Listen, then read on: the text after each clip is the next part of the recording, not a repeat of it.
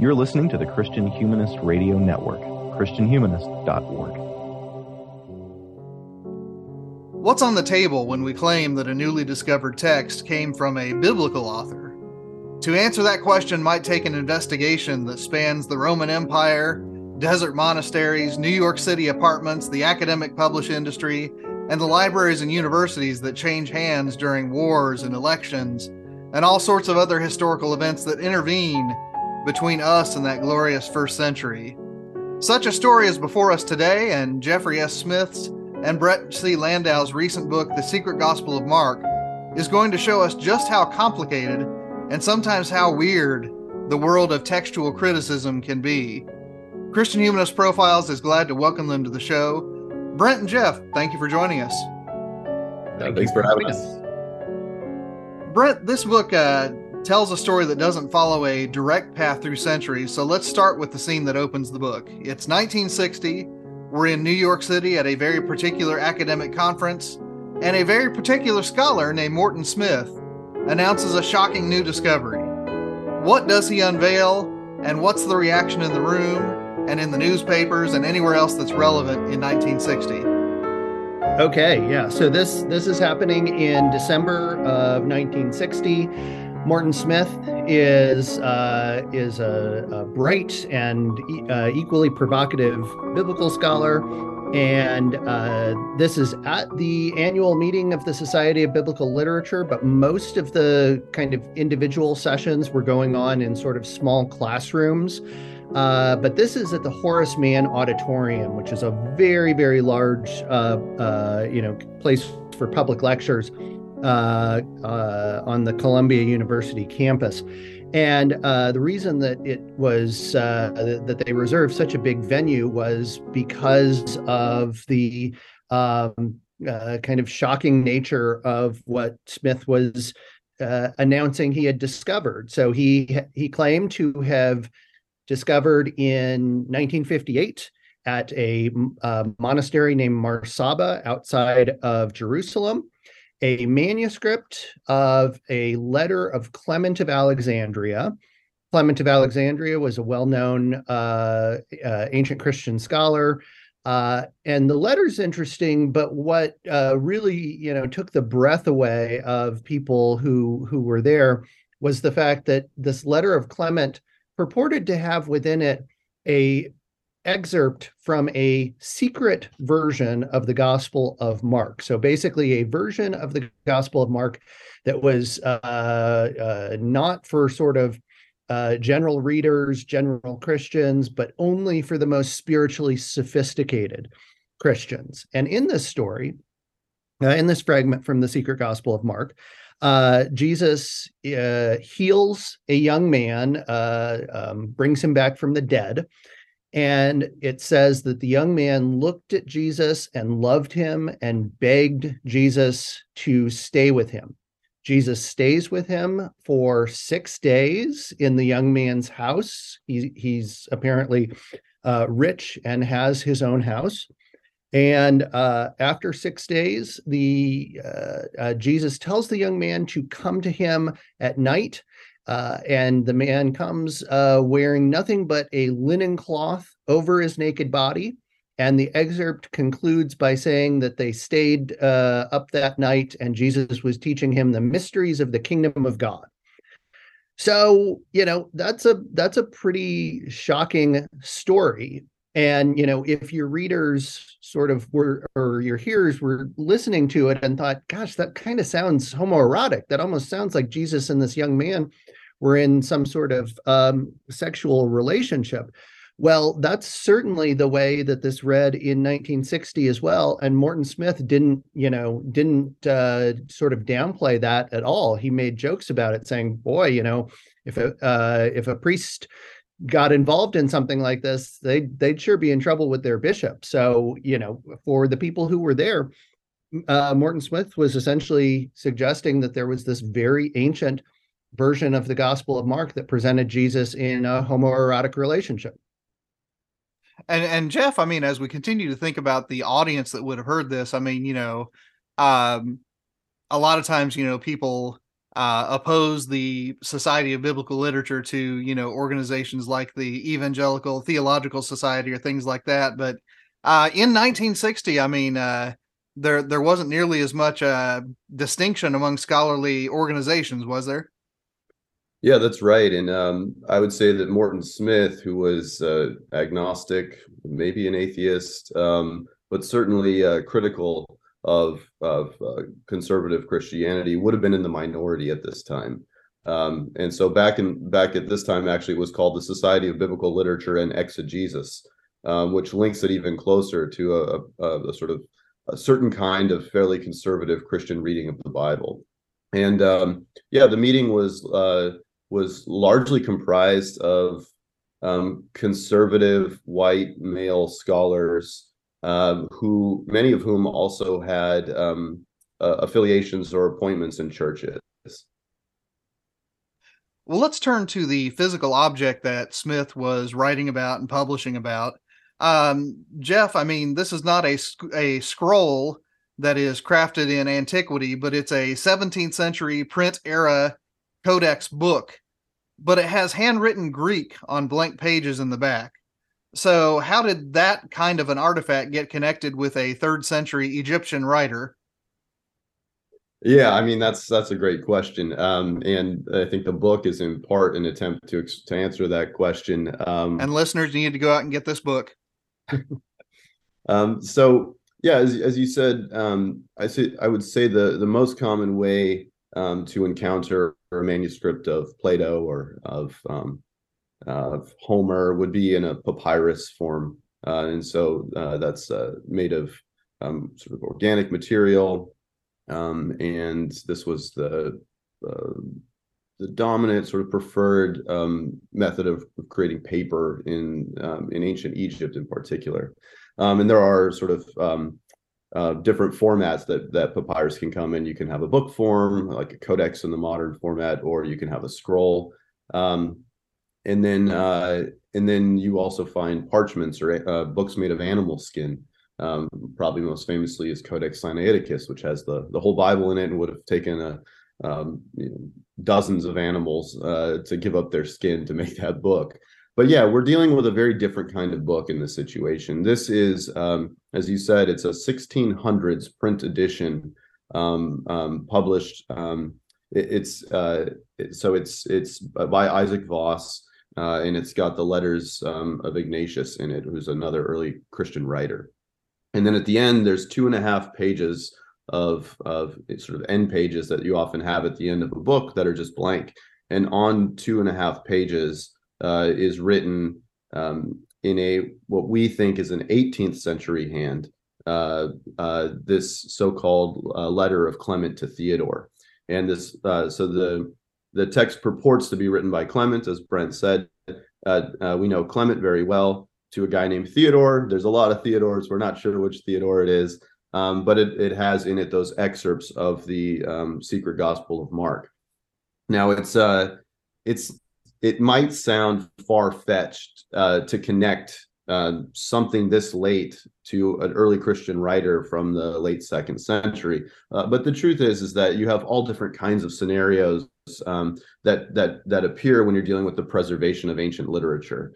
There's a famous case that we talk about in the book of the letter to Diognetus, which was not known to have survived, or not known from the ancient sources. Nobody mentions it.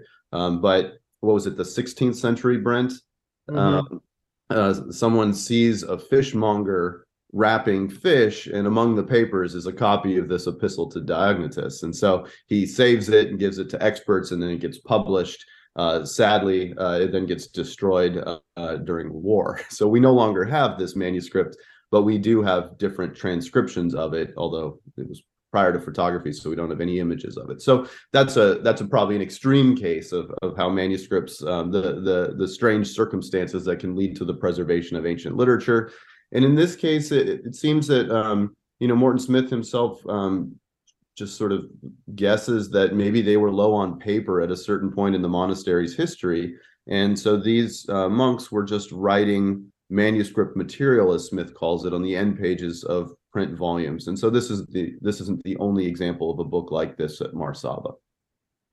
Yeah, and I mean, one of the things that I often have to remind my own students, I teach some Anglo-Saxon literature classes, is that, writing materials are just prohibitively expensive until very, very recent history. So, the measures that people go to in order to, to use an anachronistic term, recycle their writing materials are often, just very extreme.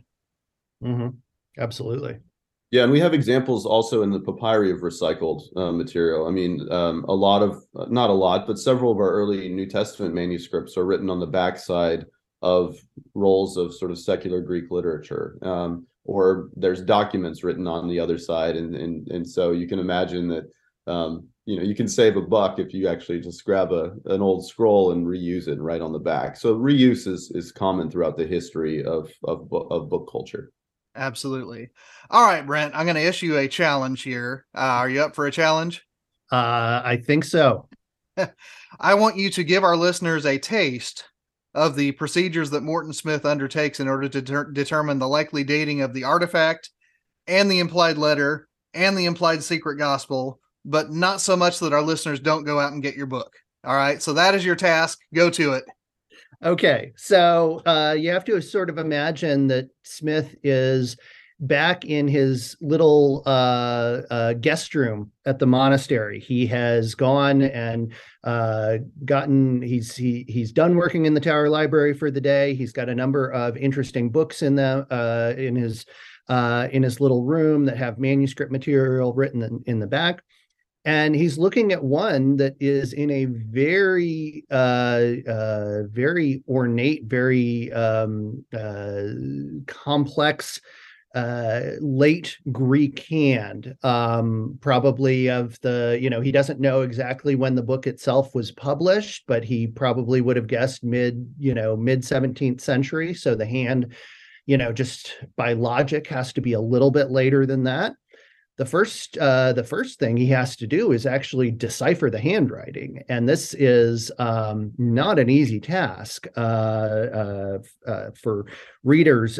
We've got some pictures, and that's a good reason to buy the book, if nothing else, just so you can see what the manuscript itself looks like.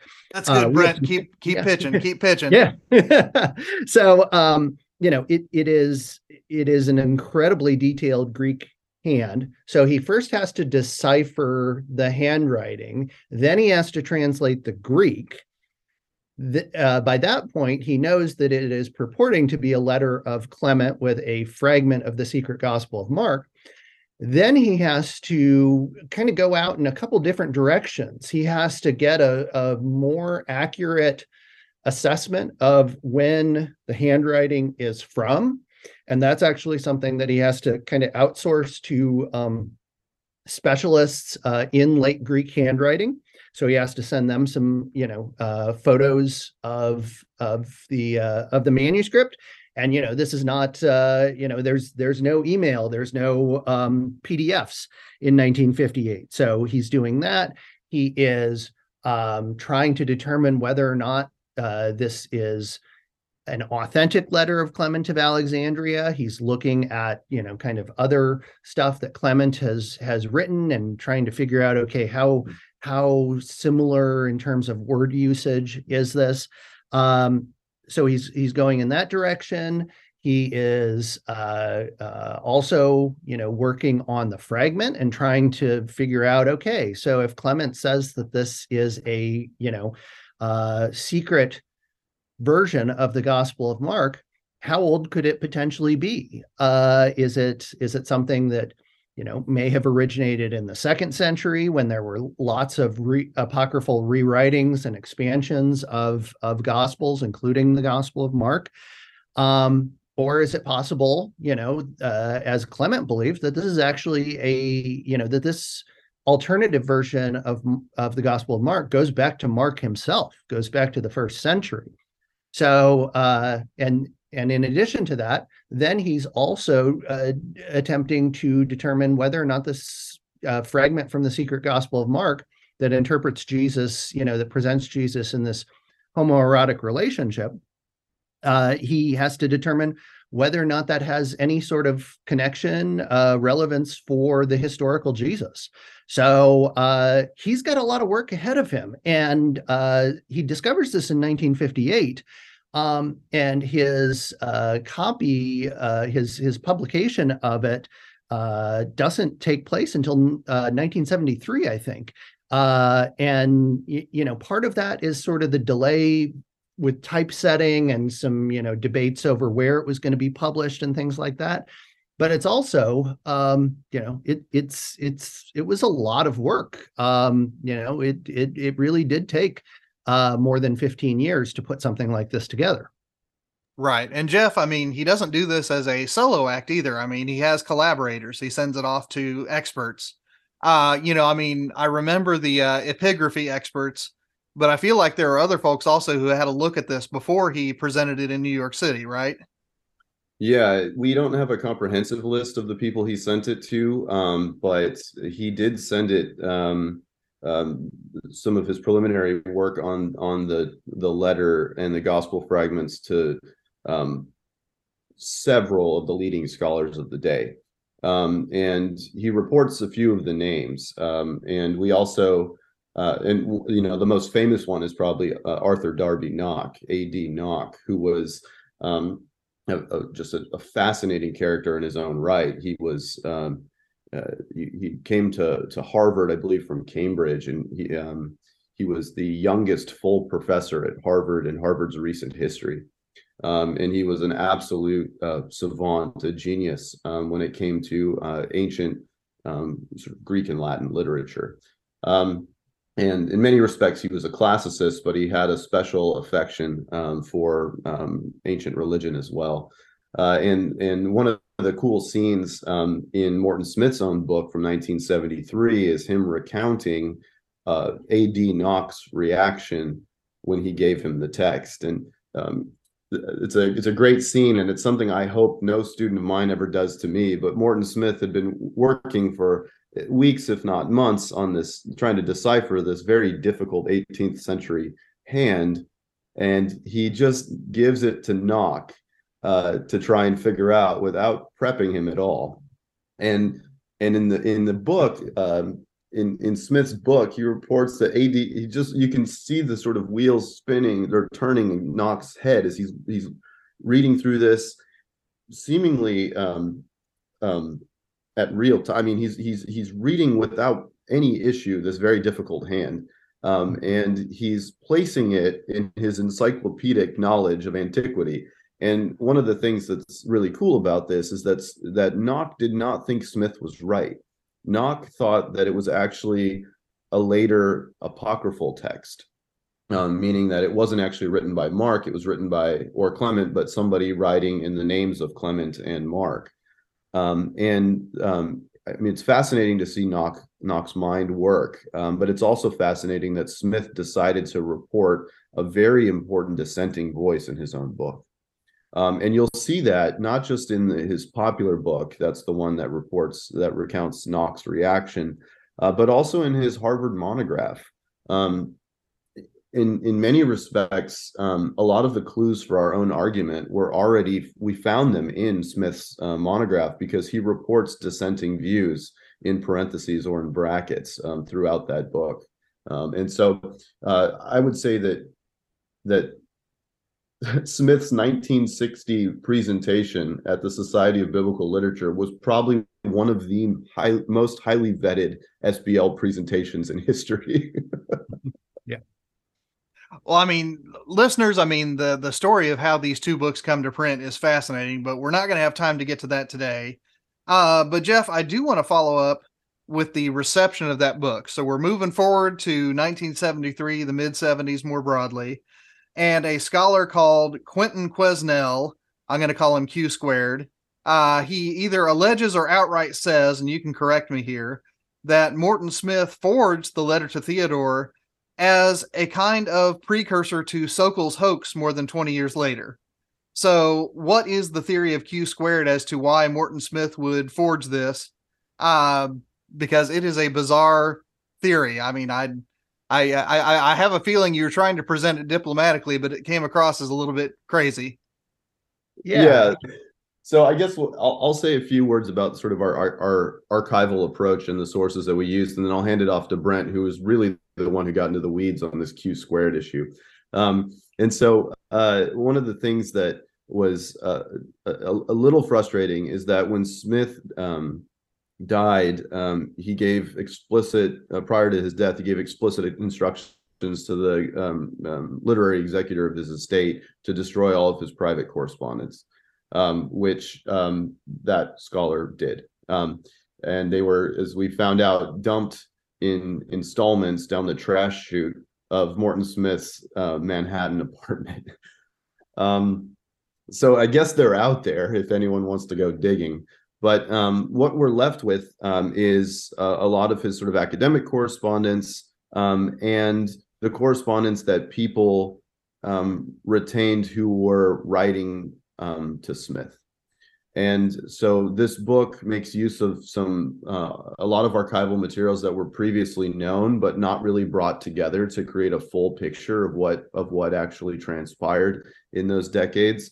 And then we also did uncover some new archival material. And in the case of the Quentin Quesnel papers, these were some papers that were found by two scholars and published about recently and published about in an article. And so we sort of brought these new sources in to basically create a fairly full portrait of one of Smith's early detractors. So I'll hand it over to Brent here. Yeah. So when Quesnel enters the picture, and it's only been, I guess I want to say that this appears in print in 1975. So, Smith, Quesnel is corresponding with Smith, really just about a year after the book has come out. He is a professor at Smith College in Massachusetts. And he's sort of an up and coming scholar. And he has a number of questions for Smith about sort of the circumstances of, the manuscript discovery. And, when you first read the correspondence, when you first read the letters that he wrote to Smith, it seems all pretty innocuous, but then and Smith responds to him and is very polite and very generous with, kind of giving him whatever information he can.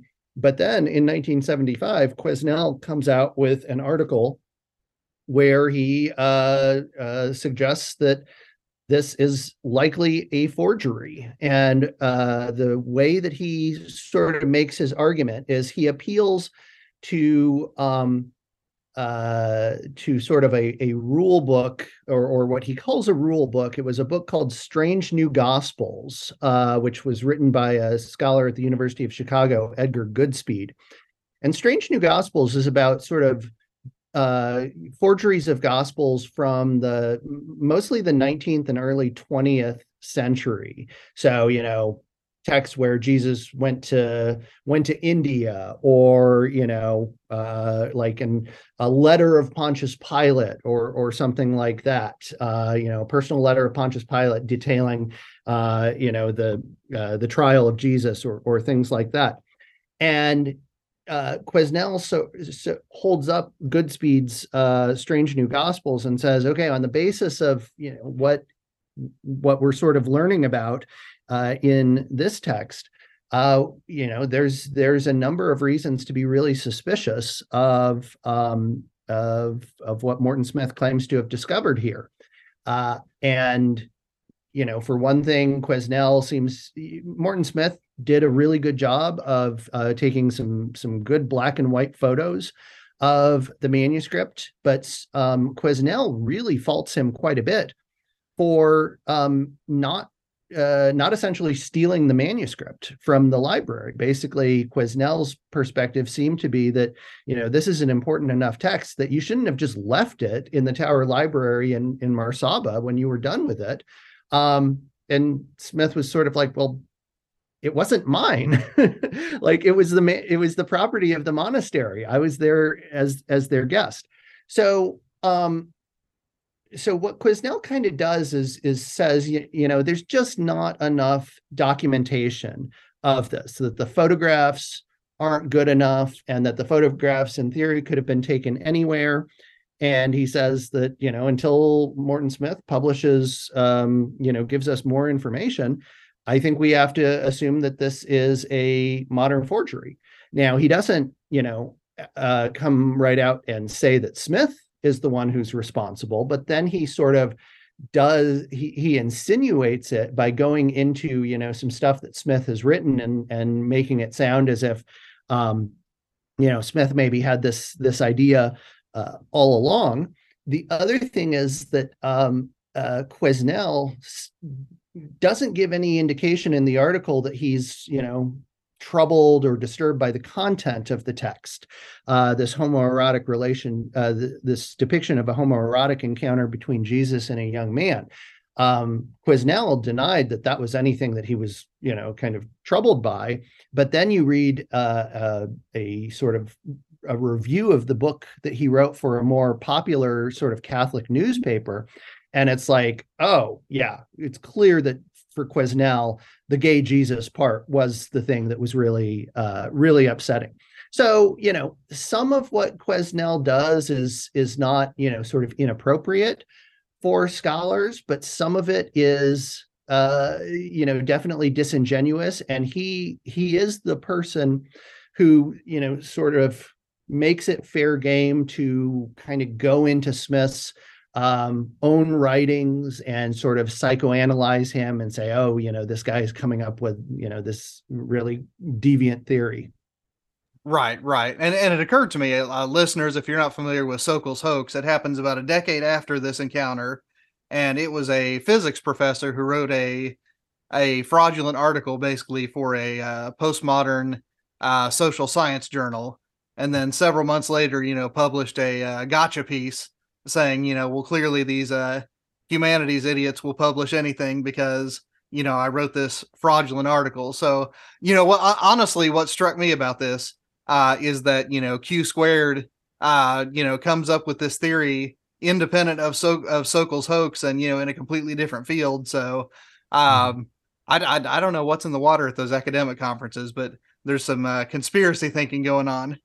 And, you can come up with some examples like that of Sokal's hoax. And, one of the interesting things is like, I mean, with Sokal, like he comes clean shortly after it's published. And I think that's one of the problems with the forgery hypothesis is particularly the way that Quesnel lays it out. He suggests in his article that this was some sort of test, designed to figure out how, smart and on the ball his fellow biblical scholars are. And, if that was the intention, and if Smith, forged it for that reason, then you would have expected Smith to sort of come clean a little bit later and say, hey, gotcha. I mean, that's what Sokal did. That was the whole point of it doesn't make any sense to, deposit this kind of this hoax and then not actually sort of own up to it. But that's the tricky thing about Morton Smith's discovery is, all these people who think that, he was this sort of evil genius who left all sorts of clues behind that he forged it. Well, if that's the case, then why did he never come clean? Right. And I think too, it's also interesting that that Quentin Quesnel's one of his major criticisms of Smith was that he did not try to make the manuscript accessible. But Quentin Quesnel, we have found out, was the last person to actually see the manuscript. And this was information that was sort of known, but kind of buried in an academic tome, and then really came out when these two scholars got the papers of Quesnel from Smith College. And it turns out that the manuscript was accessible. You just had to fly to Jerusalem and ask to see it. Now, what Quesnel did, and it's interesting that he didn't make this more public in his 1983 visit with the manuscript. But what he did is he went down to the Jerusalem Patriarchate Library, which is where the manuscript was transferred to it was transferred from Marsaba to Jerusalem in the Patriarch's library. And he basically barged in and demanded to see the manuscript. And they told him to go outside and come back in with a better attitude. And he did, and they allowed him to sit down with the manuscript for several days. And what's interesting looking through his papers is that, he's writing letters to his wife, and that's another very interesting part of the story. Parts of it we ended up cutting from the book, but he's writing letters to his wife, talking about the process of sitting down with the manuscript and trying to determine whether this is actually an executable hand. And you see in his notes, he's trying to emulate the style of handwriting himself. So Quesnel is an interesting character for a number of reasons, but it's commendable that he is one of a few scholars who actually went out there and tried to find it, and he is the one who was I guess the last one to see it. So he was actually successful in seeing it. So I think kudos to Quesnel for actually doing that. But it's interesting that he did not share that more widely before he died. Right. Listeners, there is so much going on in this section of the book, and you're going to have to go out and read it because we've got to get to the Bart Ehrman chapter. Jeff, if you had told me before I read your book that a volume narrating contest between biblical scholars was going to make Bart Ehrman one of the villains, I would have thought it must be coming from the Evangelical Theological Society side of the academic aisle. But you guys seem pretty solidly Society of Biblical Literature to me. How did Bart Ehrman become a bad guy in this story? All right. Well, so I'm going to hand this one over to Brent for a couple of reasons. One, Brent actually knows Bart a lot better than I do. And two, Brent is the one who really wanted to push this argument, which I fully agree with. But Brent is the one who articulated this. So I'll hand it over to Brent. And it's a very interesting moment in the sort of unfolding of the dramatic narrative of the book. I agree. Yeah. So, this was interesting because, what I was trying to do was trying to sort of, and I started with Quesnel. One of my main tasks for the book was essentially trying to document as fully as I possibly could the history of the forgery arguments. So who argues it's a forgery? When do they argue it? When, what are their main pieces of evidence for this? So I was trying to do that. And, you get 1973 with, or 74, 75 with Quesnel. Then you get some stuff going on with Jacob Neusner, who we might talk a little bit about later in the early 1990s, right about the time of Smith's death.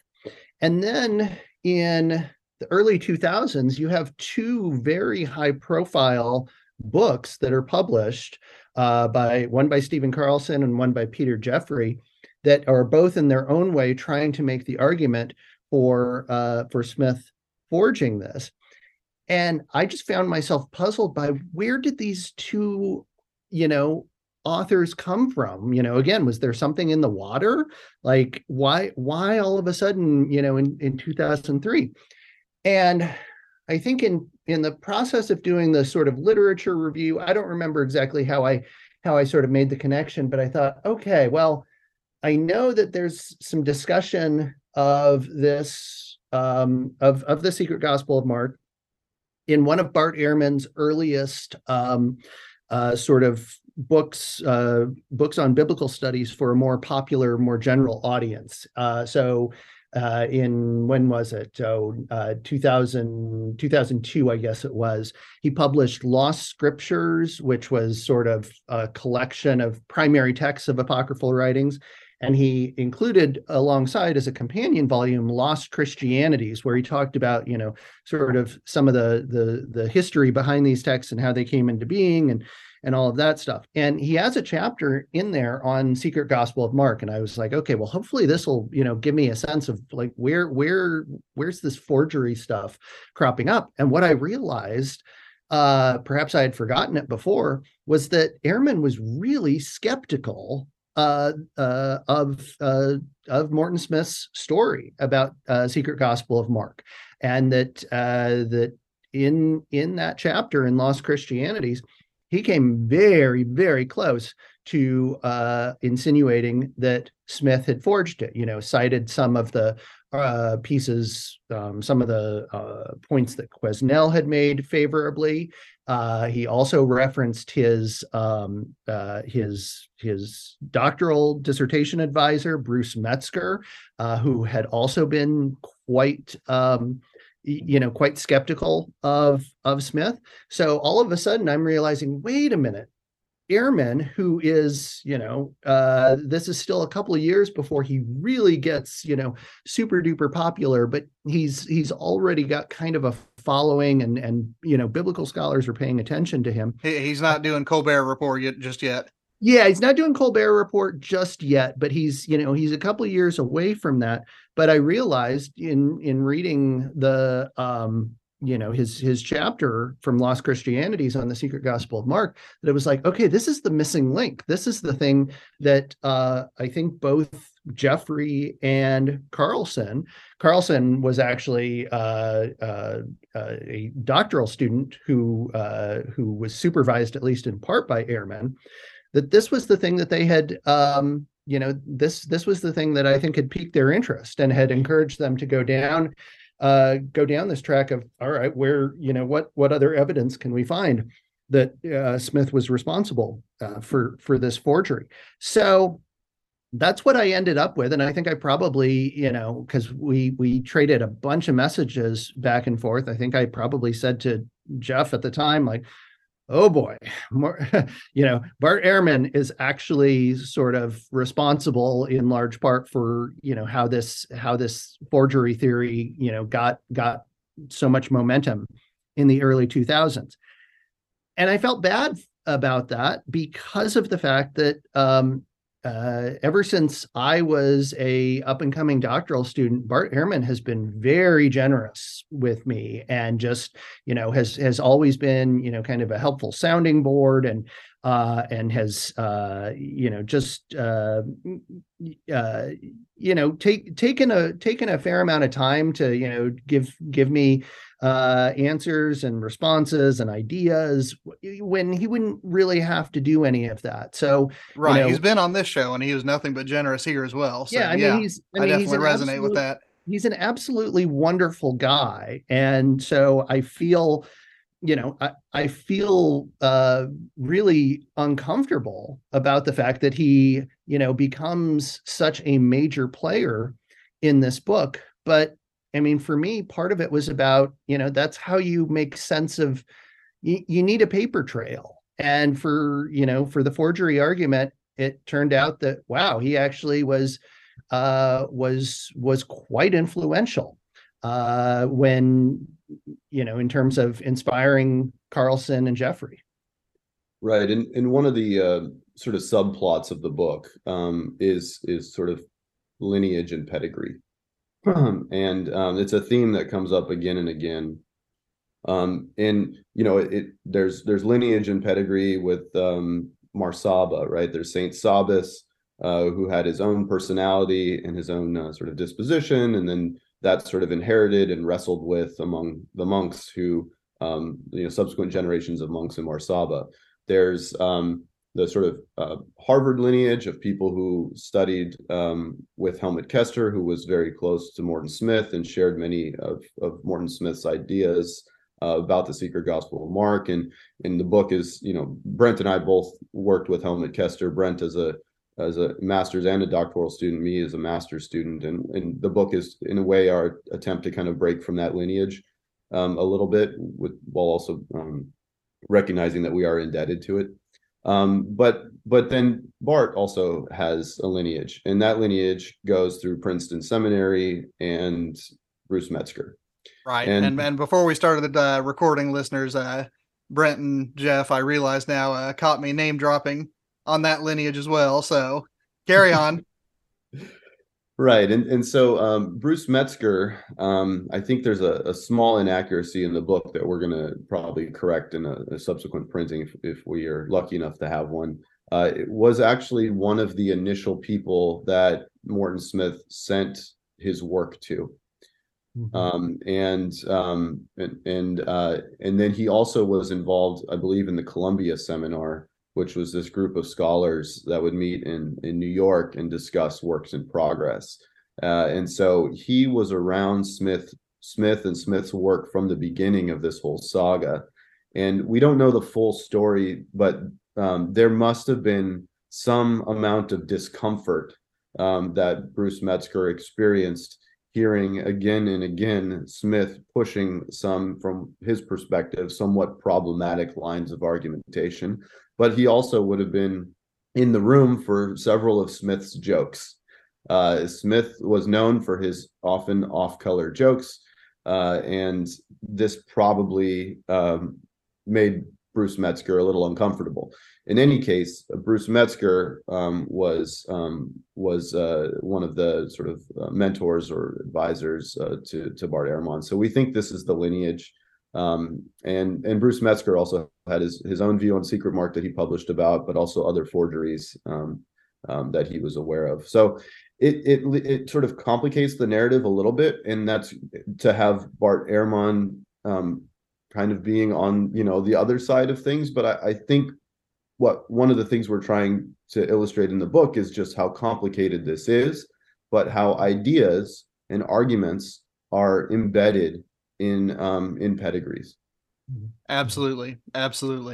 And listeners, I mean, again, the sections of the book on the Carlson book and on the Geoffrey book are also fascinating. In the name of, not in the name of, who am I, Bono? In the interest of time, that's the cliche I was reaching for. I'm going to leave that to our listeners to dig into once they get the book, because I'm going to indulge myself and ask a question of personal curiosity. So, Brent, I mean, this book does not proceed as any other book of biblical studies I've read. And if I had to describe the shape and the structure of this book, I'd call it a courtroom drama. I mean, you've got the surprise witnesses, you've got the shocking evidence, you've got the ladies and gentlemen of the jury, not quite that, but pretty close. So here's my question. How inadvertent and how intentional was the Aaron Sorkin flavor of this book? And does that make you the defense attorney? And if it does, do you want answers? Yeah, no, I appreciate the question. I appreciate being, us being mentioned in the same breath with someone like Aaron Sorkin. I wouldn't say that we were certainly aware that the book could, have that sort of courtroom drama or mystery novel, type feel to it. I don't know that was necessarily something that we tried to play up. It was kind of there from the get-go. And really part of it, in terms of how we structured the book, part of it was about starting, I would say, I know that the book doesn't proceed chronologically, but it sort of did for us, not entirely, but, we spend a lot of time in those, first several chapters sort of going through, how Smith makes his discovery, what he does thereafter. Then we go into the forgery arguments. That basically proceeds chronologically. And, but then at the end, it sort of kind of goes way back to ancient Marsaba, and tries to come up with a, kind of a plausible scenario for how this thing could have been composed if it wasn't a, 20th century forgery by Morton Smith, and if it wasn't a first century authentic alternative version of the Gospel of Mark. So, we appreciate the kind words about sort of the structure of the book. I would say for us, it seemed, I'm not sure that we necessarily ever thought about a really different way of arranging it. This just seemed sort of like the most straightforward way. And again, I think it proceeds largely chronologically, but then, kind of bounces around a little bit. It was, it was about finding, I guess, a narrative flow, and for us, a narrative flow tended to work pretty well chronologically. All right, Yeah, Jeff, I'm going to press just a little bit because I mean, sure. this book seems like it's in Morton Smith's corner. Is it? I gained a lot of respect for Morton Smith in the process of researching and writing this book. I will say that if I had an assumption coming into this, well, one, I never really thought too much about the secret gospel of Mark. But two, the reason I probably never did is I just assumed it was a forgery. And this, I remember having a few conversations with Helmut Kester about it, and it was clear that he did not think it was a forgery. But it was also clear that there was some weird energy surrounding this controversy, and that I didn't. You said a mouthful there, man. I didn't ever want to get involved. That was clear. And I'm not sure I've made the right decision at this point. But I will say that in the process of reading hundreds of pages of Morton Smith's unpublished materials and even more of his published materials, I have gained a tremendous amount of respect for the amount of time he put in to absolutely every sentence that he wrote. There is a mountain of research behind each sentence. And I disagree with him. I mean, there's some people who have been suspicious of, say, like the last sentences or last paragraphs of the Harper book and the Harvard monograph, where Smith might be, depositing what we've called in the book another breadcrumb, hinting at the fact that he doesn't even buy what he's saying. But to me, it reads like a very careful historian who realizes that at points he's overplayed his hand. He has pushed the historical evidence a little bit farther than he's comfortable with, but he's done it to provoke. And I get that. I mean, I absolutely understand that. I'm probably a little bit more conservative than him, but there's probably people in the field who would disagree. They probably would see, my work as provocative as his. So I've gained a tremendous amount of respect for him. And I also will say this, and Brent, I don't know if you ever had this feeling in the course of writing the book, but there were moments where I just desperately wanted Morton Smith at the table with us, because I realized that there was nobody else who knew the material at this high a level that I would like to talk to. I would just like to bounce ideas off him, see how he reacts. And because of that, I really did enjoy spending time with him in the course of writing this book. So, does that mean that I'm partial? Yeah, probably. But Smith's writings engendered that subjectivity within me. Yeah, I mean, I would for myself, I would very much agree with what Jeff said. I wish we had the opportunity to talk with Smith. For your readers, I mean, after they order our book, they should really pick up Smith's Secret Gospel and Jesus the Magician. I mean, those two books, of his, are just fascinating, and they're so well written. That was definitely a reaction I had. I'm certainly glad that we published the book, and I'm glad that we were able to see it through. There is, I guess, a feeling that I've had of like, oh gosh, I wish we could have done this like 10 years ago, just because of Smith died in 91. So, I was listening to Guns N' Roses in high school in 1991. As was I. So I wasn't in a position to, do anything with Smith. But I just think, for instance, about the fact that the former librarian of Marsaba, who in in Quentin Quesnel's diaries from his 1983 trip, this librarian, Callistos Durvas, told Quesnel that he thought that this was an authentic text, that it wasn't a modern forgery, but he didn't think it was a real letter of Clement. He thought it was, a product of in-house monastic debates of the 5th or the 6th century. And even better than that, he said that he thought he had seen in some other piece or some other manuscript from the from the 15th or 16th century, he thought he had seen some other references to this, letter of Clement. And, I hope we can eventually get access to the Greek Orthodox Patriarchate Library and hopefully maybe follow up and figure out what Dorvas was talking about on some of that stuff. But unfortunately, we can't ask him. He was actually relieved of his duties at Marsaba under rather, or rather at the Patriarchate in Jerusalem under, kind of weird circumstances. He spent the rest of his life in a pretty rural village on the Greek border with Bulgaria. And he died in 2016. And, we hadn't even, the book wouldn't come about for another, the seeds for the book wouldn't come about for another 3 years. So, but in the grand scheme, that is a near miss.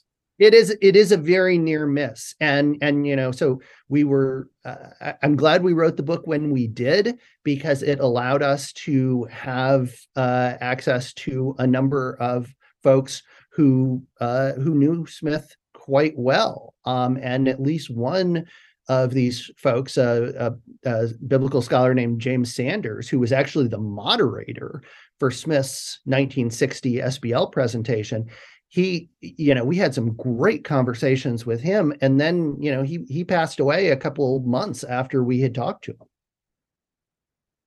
Well, you've already kind of mentioned it, but I mean, this theory that it is a pseudepigraphal or apocryphal text, probably from the neighborhood of the 5th century, that seems to be, about where the book lands. I mean, why is that neighborhood a more likely site of of composition than either the 20th century or the 1st century looks to be? Yeah, so basically, just to kind of give a little TLDR on some of the arguments here.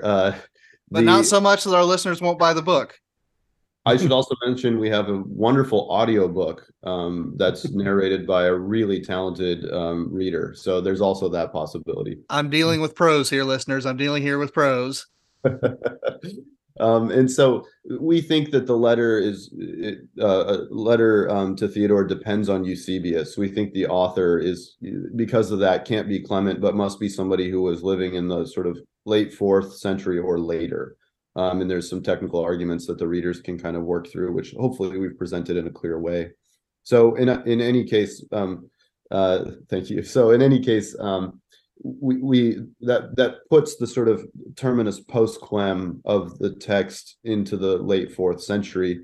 And we also contacted several experts in modern Greek handwriting, and there is some variation there, which we report, but there was a strong consensus, I would say, especially when you consider the additional people that Smith consulted back in the 50s, that this is a hand from the 1700s. So then we've got late 4th century on one hand and then 1700s on the other. And then it just becomes a question of, where does this text fit historically?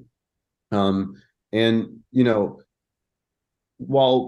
sort of people tend to talk about the same kinds of things throughout history, the terms of the debate shift subtly from generation to generation. And there was just something so strange about the secret mark text, that it was part of a debate about same-sex somethings, but it didn't really fall in line with modern sort of 20th century conversations about same-sex relationships, nor did it really fit too well in the context of the New Testament, although, as we argue in the book, there are the sort of seeds of this there already in the Gospels. So then we just started reading broadly and continually, basically, until we found a place in time where it really felt like this text was participating in conversations about same-sex relationships. And I liken it to sort of, a piece of a puzzle where we have a fairly good sense of the history of Christianity, of the sort of contours of different debates from century to century. We have a nearly complete puzzle, but we have a new puzzle piece we found. And so each side of the puzzle has unique of the piece has unique sort of contours, and that's the sort of conversations that this text is aware of and participating in. And so the question became, where does this sort of puzzle naturally, sort of this piece naturally kind of slide into place? And for us, that really felt like late antique Palestinian monasticism, lo and behold, Mar Saba itself. Now, what we mean by that is that was a place and that was a time in which same-sex monastic pairs, male and female in some instances, were actively trying to figure out what it could mean to live a life of holiness together. And that's a unique chapter in the history of sexuality. And it's one that's only recently been studied, going back maybe 15, 20 years, which is probably why Smith missed it, to be honest with you, is that when Smith was working on this in the late 50s and the 60s and even into the early 70s, there wasn't really even a notion of late antiquity, at least not a robust one like we have today. People were still dealing largely with the narrative of decline that they inherited from Gibbon, that this is just not a culturally interesting moment. Let's not spend too much time thinking about it. Well, now things are different. Now we have this idea of late antiquity as a robust historical moment in which traditional forms and tropes are being reshaped, in many instances by Christians, and they take on sort of new expressions. And in addition to that, there's been a lot of work done, in particular after the years following Foucault's history of sexuality, on the history of sexuality, particularly in late antique Christian communities. So in any case, there's a lot more to it, but that's more or less why we end up where we do, is we have some comparable texts that we found from that era. And we think that so far is the most plausible scenario. However, we also offer the book as an invitation for people to come forward with what they think are even more plausible historical contexts for this text. And we're open to that as well. Right. And I want to do just a little bit of detail on those debates there in the 4th, 5th centuries, because, granting that there were definitely erotic relationships between monks and that there were almost certainly sexual relationships between monks. Brent, what you all unearthed is that the erotic relationships were ritualized, formalized, and maybe even, if I'm not going too far here, sacramentalized, whereas, the sexual relationships were still strongly discouraged. So I've been telling you this all through this episode, but don't give away so much that they won't read the book. But what were some of these ritual enactments of same-sex love? Yeah, so we've got a number of liturgical manuscripts that talk that have these sort of instructions for a ritual known as adelphopoiesis, or brother making. And if I remember correctly, the manuscripts and the sort of the actual liturgies we have are a smidge later than the kind of historical context that we're zeroing in on in the book. They're like 8th century and later. But so even if we don't actually have these formalized liturgies, we have plenty of monastic texts from the 5th and the 6th and the 7th centuries that describe these sorts of same-sex relationships. And so that's another important piece of this puzzle. The scholars who kind of have done significant legwork in terms of finding kind of primary source documents for these same-sex monastic couples, particularly Derek Kruger and Claudia Rapp. They've done their work mostly in the last, 10 or 15 years. So that's fairly new in and of itself.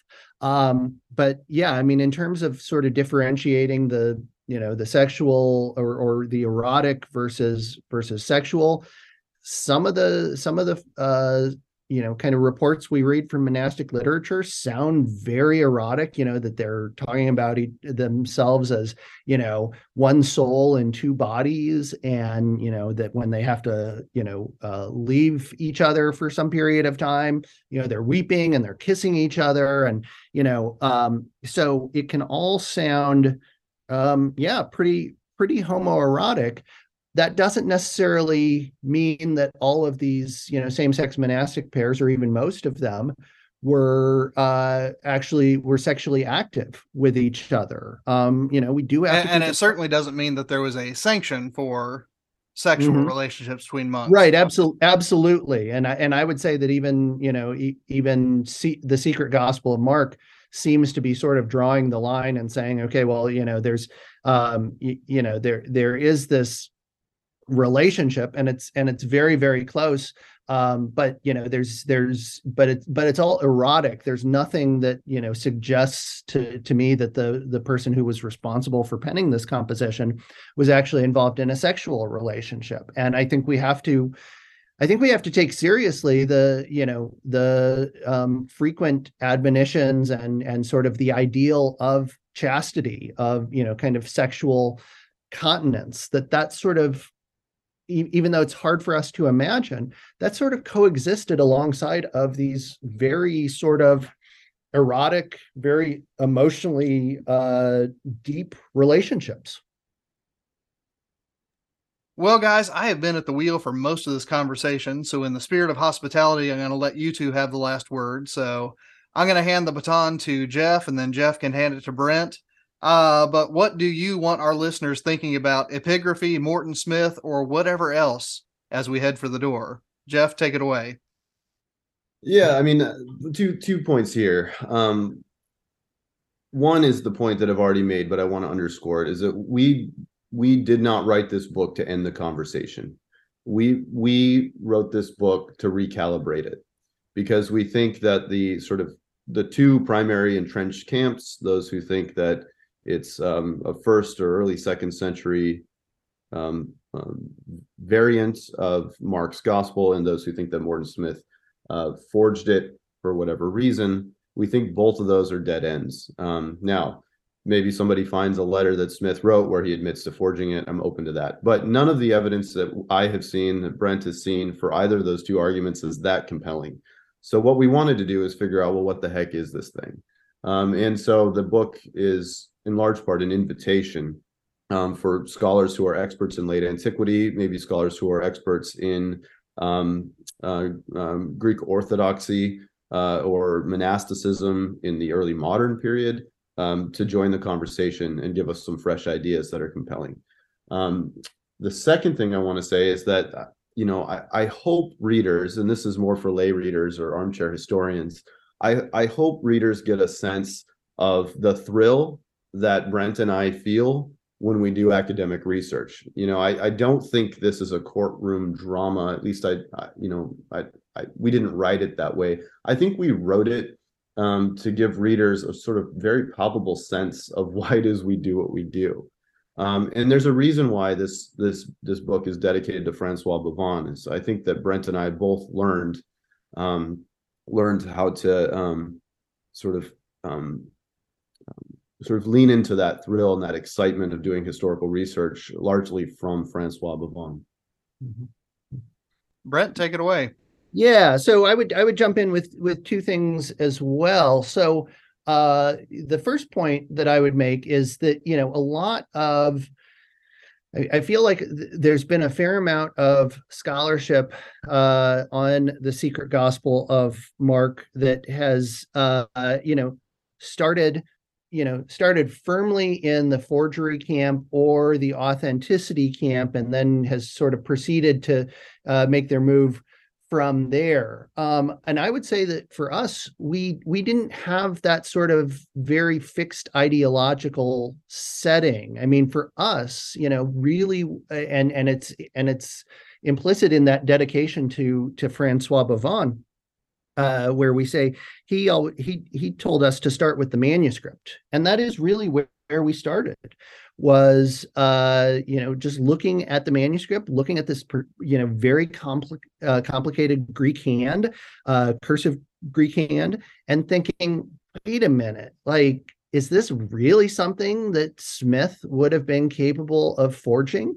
And it's helpful to, in that respect, sort of compare it with things like the Gospel of Jesus's wife, where, if you've seen any images of the Gospel of Jesus's wife, it's it's not hard. It would not have been hard for somebody to write something like that. I mean, those are basically just capital block letters. That is not sort of an intricate Greek hand. So I would say, on the one hand, just for people who people who might think, we were solidly on the pro Morton Smith, pro authenticity side of things before we started. No, really, it was the manuscript, and we let sort of the manuscript and our observation of the manuscript kind of determine what direction our thesis was going to go in.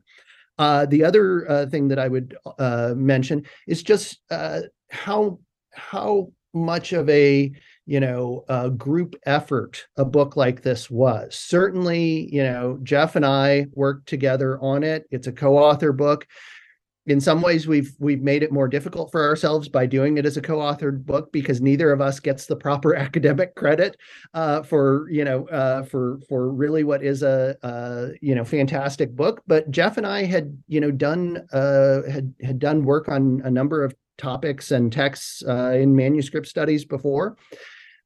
I think we just find that, two brains and two sets of eyes are just, kind of just make the product better. So, that's one way in which this is, kind of a collective effort, but it's also enriched substantially by the fact that we were able to talk to so many people who knew Morton Smith and were friends and colleagues with him. That I think has really enriched our book and makes it stand out from books that just sort of operate on the forgery or authenticity side of things, but don't actually spend a lot of time talking to people who knew Smith.